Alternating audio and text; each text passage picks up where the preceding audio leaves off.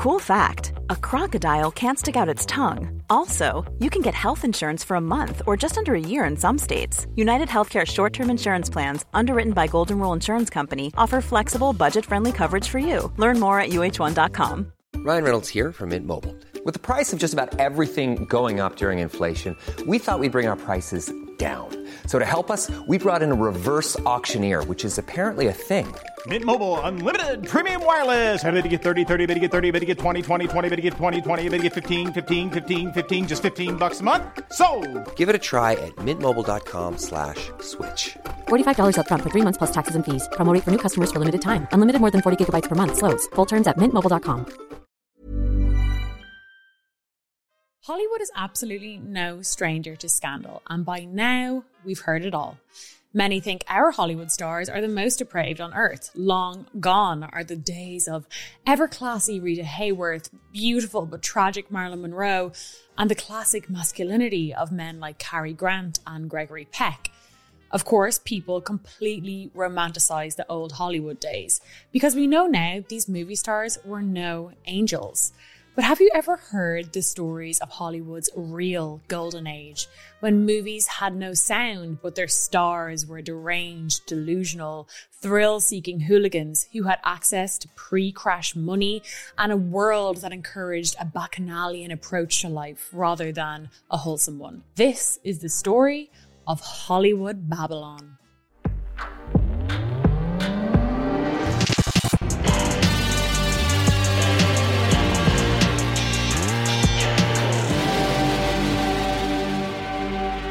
Hollywood Babylon is one of my favourite books. It's written by our good friend Kenneth Anger. Do you remember him from our episode about Jimmy Page?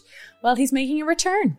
And it's a semi-fictional, semi-factual, but definitely sensationalized historical fiction of Hollywood's sordid history. And let me tell you, it's juicy. This book, when I was reading it, my mouth was jaw on the floor. I was just leafing through the pages non-stop. It's that good.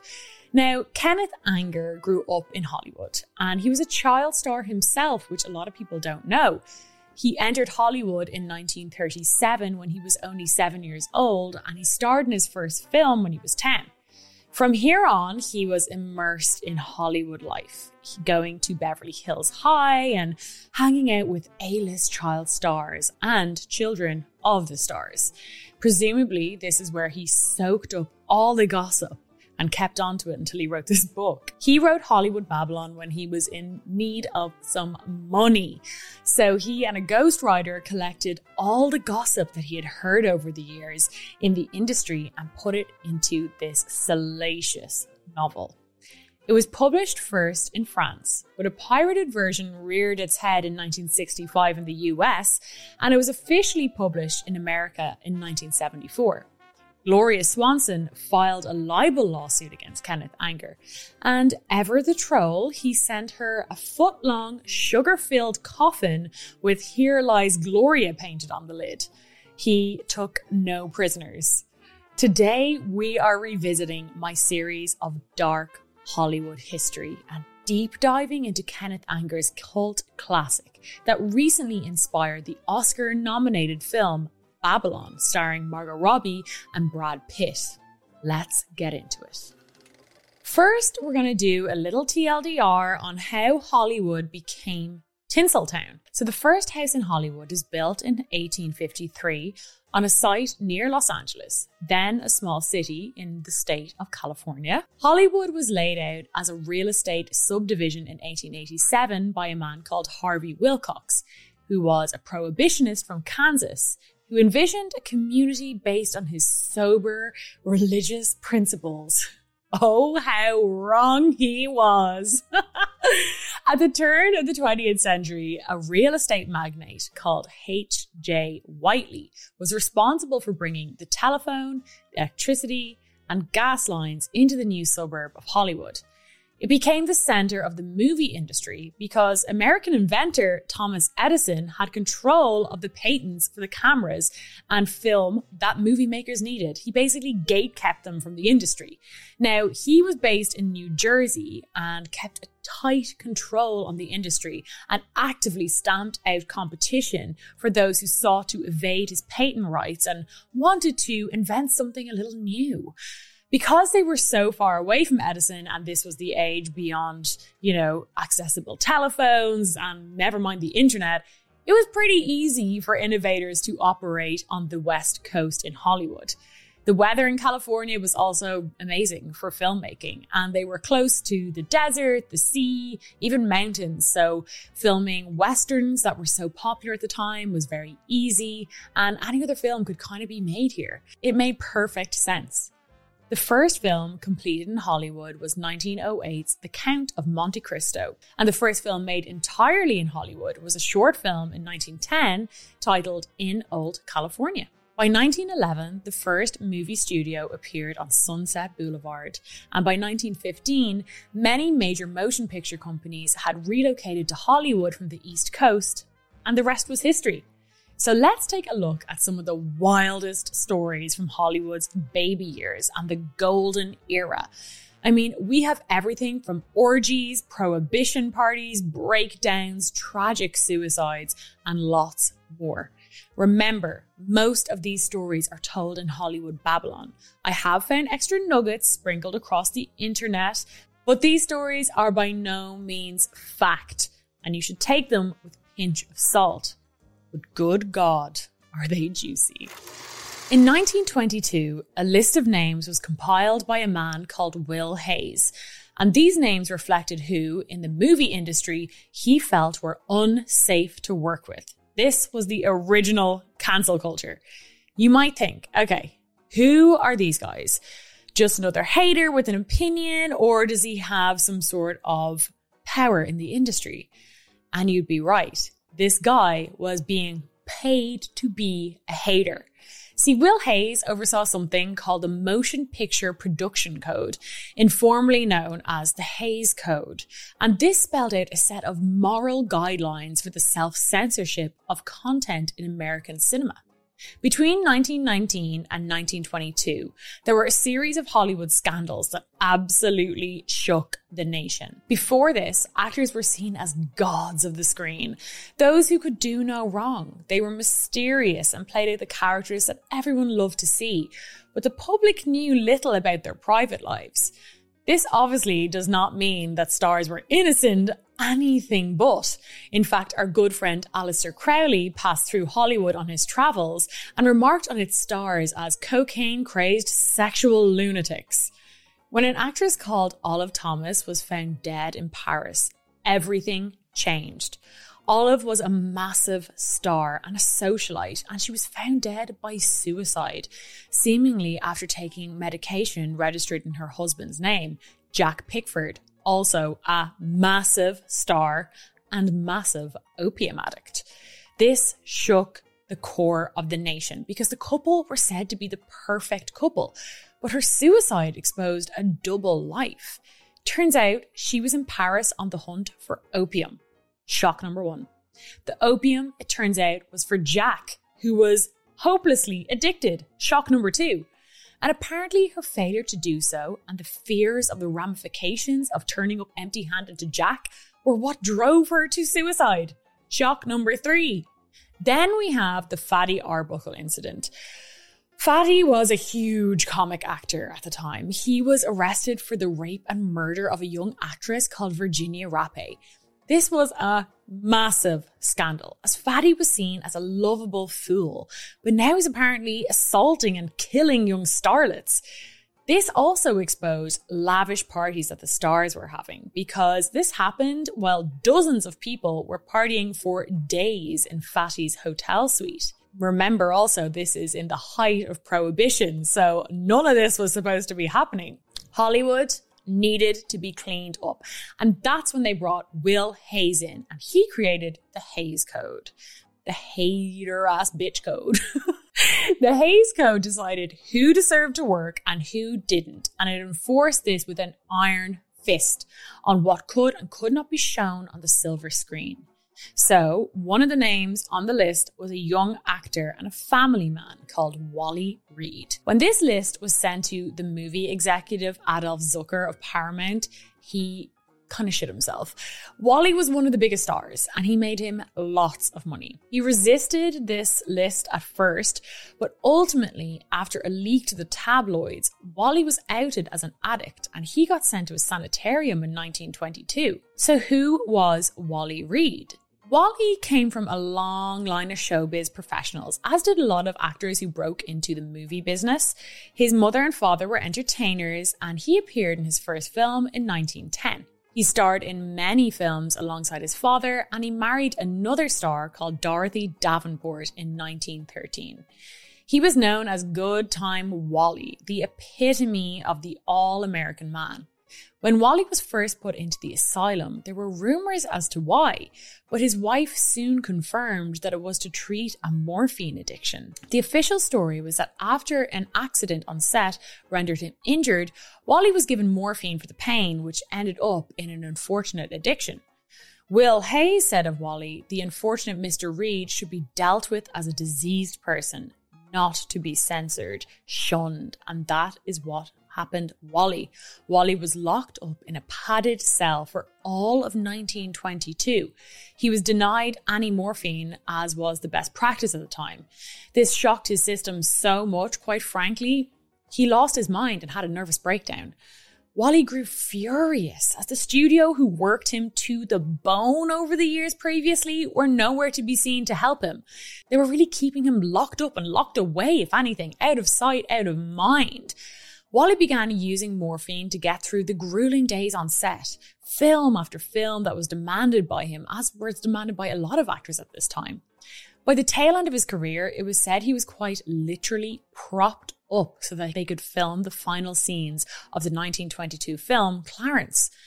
Wally's story does not end well. He died in the sanitarium in 1923. He was only 30 years old. Will Hayes continues on his crusade to make Hollywood moral again, although arguably it had never been, which caused much frustration to the public and to movie makers. Moviegoers went to the movies for escapism and they wanted to see their favourite stars get up to all sorts of shenanigans, whereas movie makers felt that movies should reflect real life and real life wasn't squeaky clean. Because of all this concern around morality, movie stars kept their hijinks hidden. Before they partied in hotel suites, this soon became too public and too likely for leaks to happen. Now the stars retired to their lavish villas. They kept most of the scandal out of the papers, but of course there were still leaks. The New York Journal said, when people spring from poverty to affluence within a few weeks, their mental equipment is not always equal to the strain. They have money, an unaccustomed toy, and they spend it in bizarre ways. They may have wild parties or they may indulge in other forms of relaxation and excitement.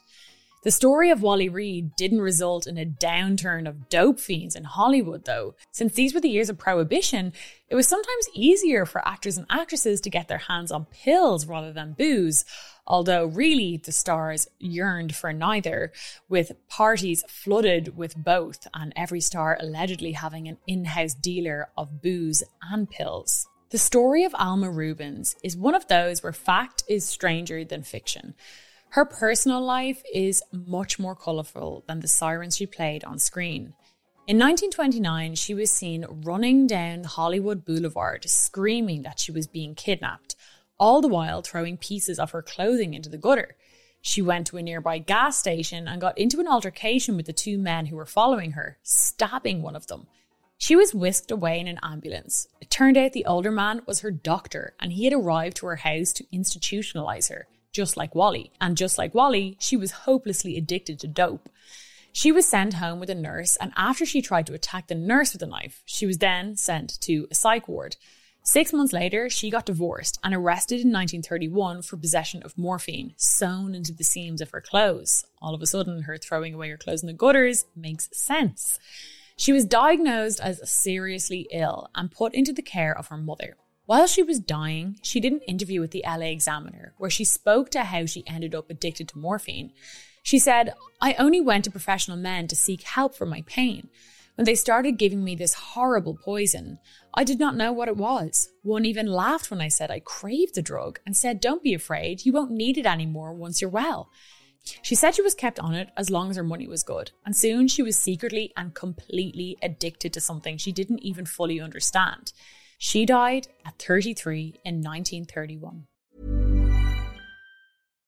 If you're looking for plump lips that last, you need to know about Juvederm lip fillers. With Juvederm Volbella XC and Juvederm Ultra XC, your lip look, whether it's subtle or bold, can last up to 1 full year with optimal treatment and no additional maintenance. Find a licensed specialist and see if it's right for you at Juvederm.com today. That's JUVEDERM.com. Add fullness to lips in adults over 21 with Juvederm Volbella XC or Juvederm Ultra XC. Do not use if you have severe allergies or a history of severe allergic reactions, or if you're allergic to lidocaine or the proteins used in Juvederm. Tell your doctor if you have a history of scarring or taking medicines that decrease the body's immune response or that can prolong bleeding. Common side effects include injection site redness, swelling, pain, tenderness, firmness, lumps, bumps, bruising, discoloration, or itching. As with all fillers, there's a rare risk of unintentional injection into a blood vessel, which can cause vision abnormalities, blindness, stroke, temporary scabs, or scarring. For full, important safety information, visit Juvederm.com.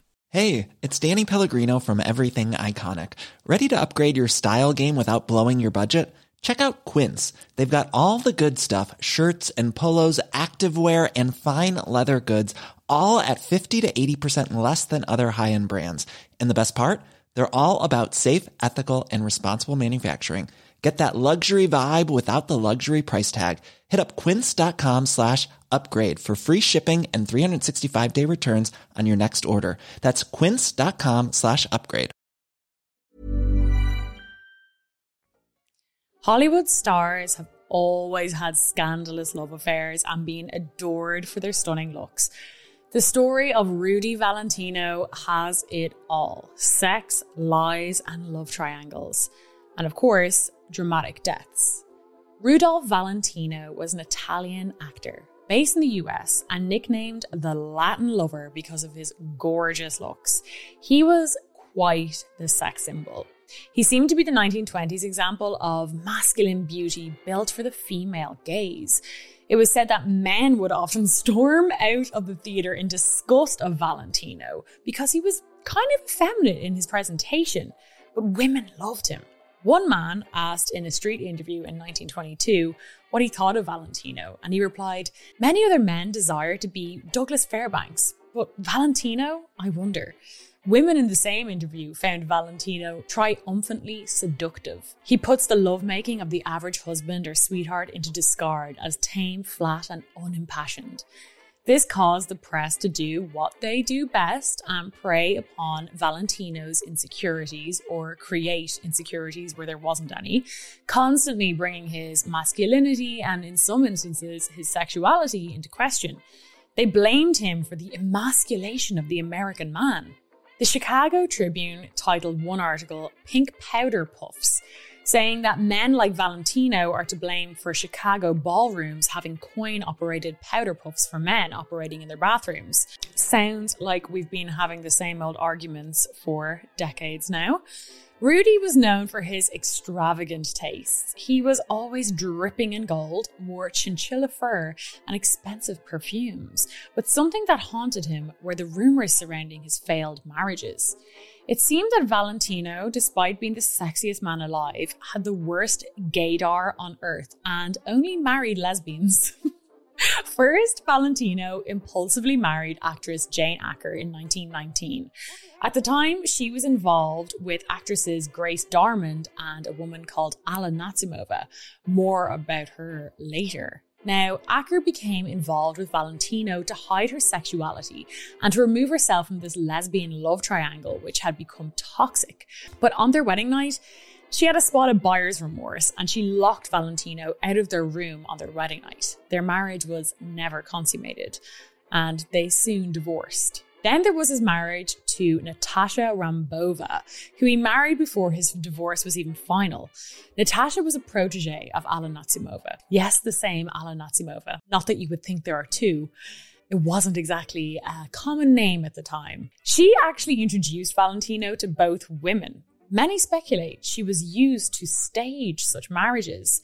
Rambova and Valentino's marriage ended allegedly unconsummated as well, and very bitterly in 1925. When he died, Valentino only left her $1 in his will. You'd prefer nothing really, wouldn't you?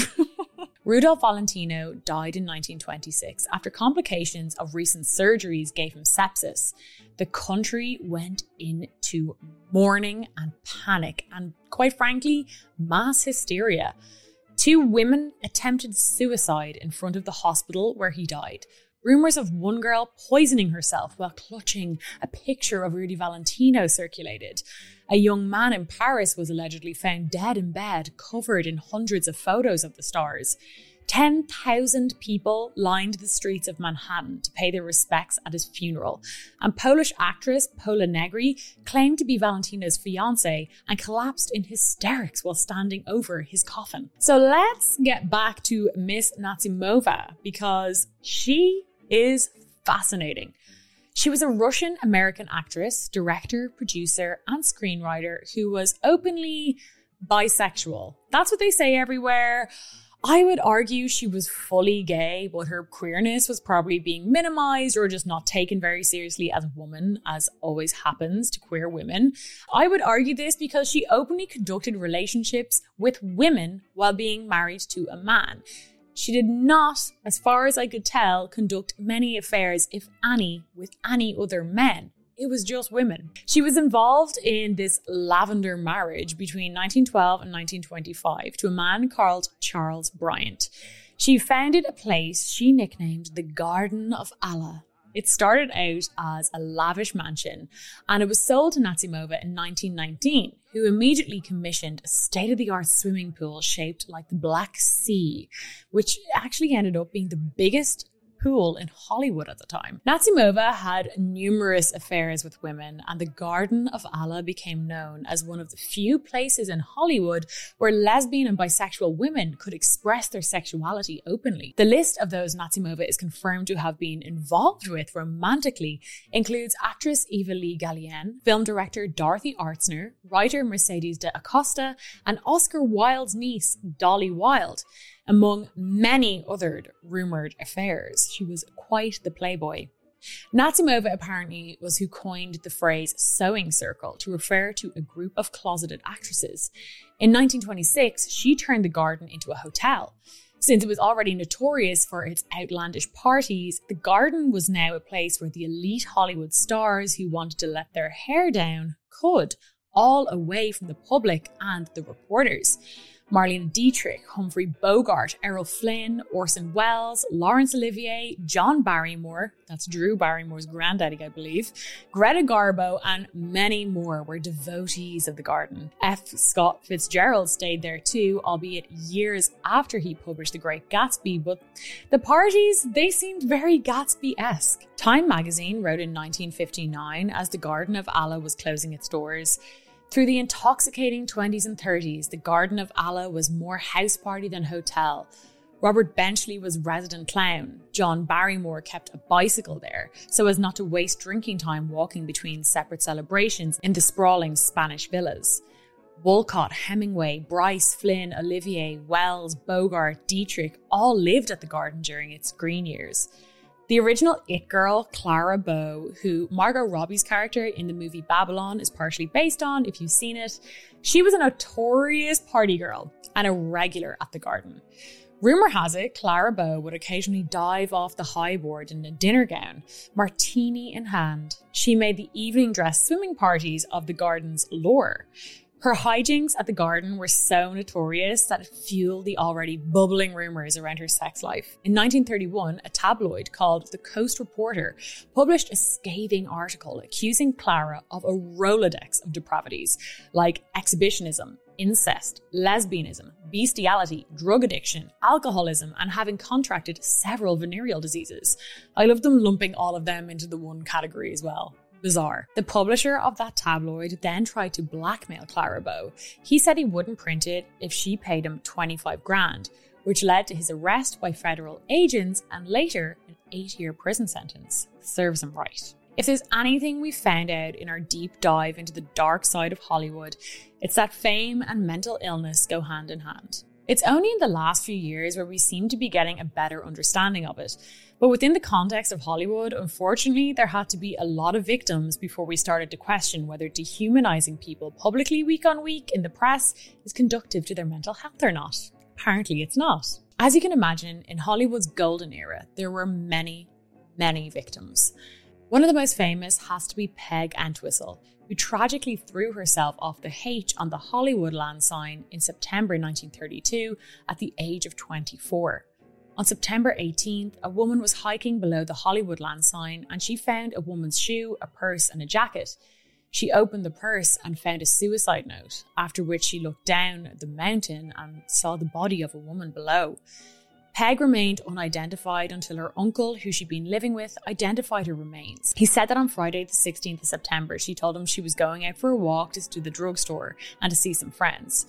The suicide note was published in the papers and it read, "I am afraid I am a coward. I am sorry for everything. If I had done this a long time ago, it would have saved a lot of pain. P.E." Now, Frances Farmer was probably one of the most tragic victims of the Hollywood machine. Her story broke my heart when I read it. She was a stage actress who made her Hollywood debut in 1936 and had a string of successful films throughout the decade. She was a serious actress and classically trained, but did not make many friends in Hollywood. Allegedly, she refused to go Hollywood and made enemies out of some of the high-level executives who pulled all of the strings in Hollywood. She was arrested in 1942 over a seemingly innocuous traffic violation. She was driving drunk without a license, and yes, from everything I've read, drunk driving was pretty standard back then, especially in LA. But Frances was a proud cop hater and apparently shouted and screamed insults to the police officer who was attempting to arrest her. This landed her in a night in jail and put her on parole. Now, she broke her parole by not reporting to her officer and was arrested again. She failed to report to the parole officer because she was on a bender, which resulted in her dislocating a hairdresser's jaw, losing her jumper during a bar fight and streaking down Sunset Boulevard. The rumor goes that upon her arrest, she wrote cocksucker as her occupation on the arrest sheet. All jokes aside, what an icon. When the judge questioned her on her drinking, she said, "Listen, I put liquor in my milk. I put liquor in my coffee and in my orange juice. What do you want me to do? Starve to death? I drink everything I can, including Benzedrine." She was sentenced to 180 days in jail. They called her mother, who claimed it was all an act. Frances was a method actor after all. Her mother was not an ally though, and she got Frances out of jail and put her into an institution where she was diagnosed with paranoid schizophrenia. After a while in private institution, she was then quietly transferred to the horrific state-run mental asylum, where she endured insulin therapy. Now, insulin therapy is where patients were forced into a daily insulin coma. No comment. In a 1958 television interview by Ralph Edwards on his This Is Your Life program, Frances recalled her experience. In Hollywood, your friends blame you for the breakup of your marriage. Up in Seattle, your family, too, say the fault is yours. Your nerves are stretched tight, almost to the breaking point. On the sound stages, your brilliant mind fails you now, and you become more and more uncooperative, less and less competent. Resentment against you mounts in all quarters until no more parts are offered you. In loneliness and despair, you turn to drink to blot out the raging conflicts of your mind. In October of 1942, you're picked up for drunk driving in Santa Monica and are placed on probation. When you break that probation only 2 months later, you react violently to being put in jail. You're completely without funds, so your family comes to your side, and psychological tests indicate that you're suffering from schizophrenia, hallucinations, fantastic delusions, and disorganized emotions. So instead of being an alcoholic, as was so widely thought, you were actually seriously ill mentally. Well, I didn't think then, and I still don't, that I was actually sick, but there were so many people who seemed to think I was mentally ill that I just had to find out why and find out whether it was my fault, what was happening. you know, if you get treated like a patient, why, you have to act like one. And these things just pushed me a little too far, and it led to conflicts and strife with my mother. Well, Ralph is very much like anyone else is admitted to a public institution. They don't have means for individual psychiatric care. There's only so many beds available. I stood in line with 15 or 20 girls like myself in the hospital for one reason or another. We received shots or hydrotherapy baths or electric shock treatments, and this was supposed to relax the tensions and keep us quiet, which it did. I don't blame the hospital at all. I think they did everything in their power to take care of the enormous number of people they had, but I really don't think it helped me much. Frances went on to get out of the institutions, out of her conservatorship her mother held over her, and she ended up marrying. She took care of her parents at the end of their lives, despite them not caring much for her life at all, and she made a small comeback in the 50s and continued acting into the 60s. In 1978, William Arnold published an account of Frances Farmer's life titled Shadowland, which asserted that while institutionalized, she was subject to a lobotomy. Now, not as publicized as this story is the fact that Arnold later sued Brooks Films and admitted in court that his account, lobotomy story included, was entirely fictionalized. She died in 1970 of esophageal cancer. She was only 56 years old. So guys, that is all the time we have today. Let me know if you liked this story of dark Hollywood and old Hollywood. I would really recommend you read Hollywood Babylon if you haven't already. It is a fascinating book. Kenneth Anger is such a fascinating guy. I would love to do a whole series on him. He is, as I said, beyond fascinating and has lived such a crazy life. But I will be back next week for another episode of Red Room Revisits. Make sure you follow and subscribe, and I'll see you all very soon. Bye. And do I need you? Oh my, do I? Honey, honey, do I do?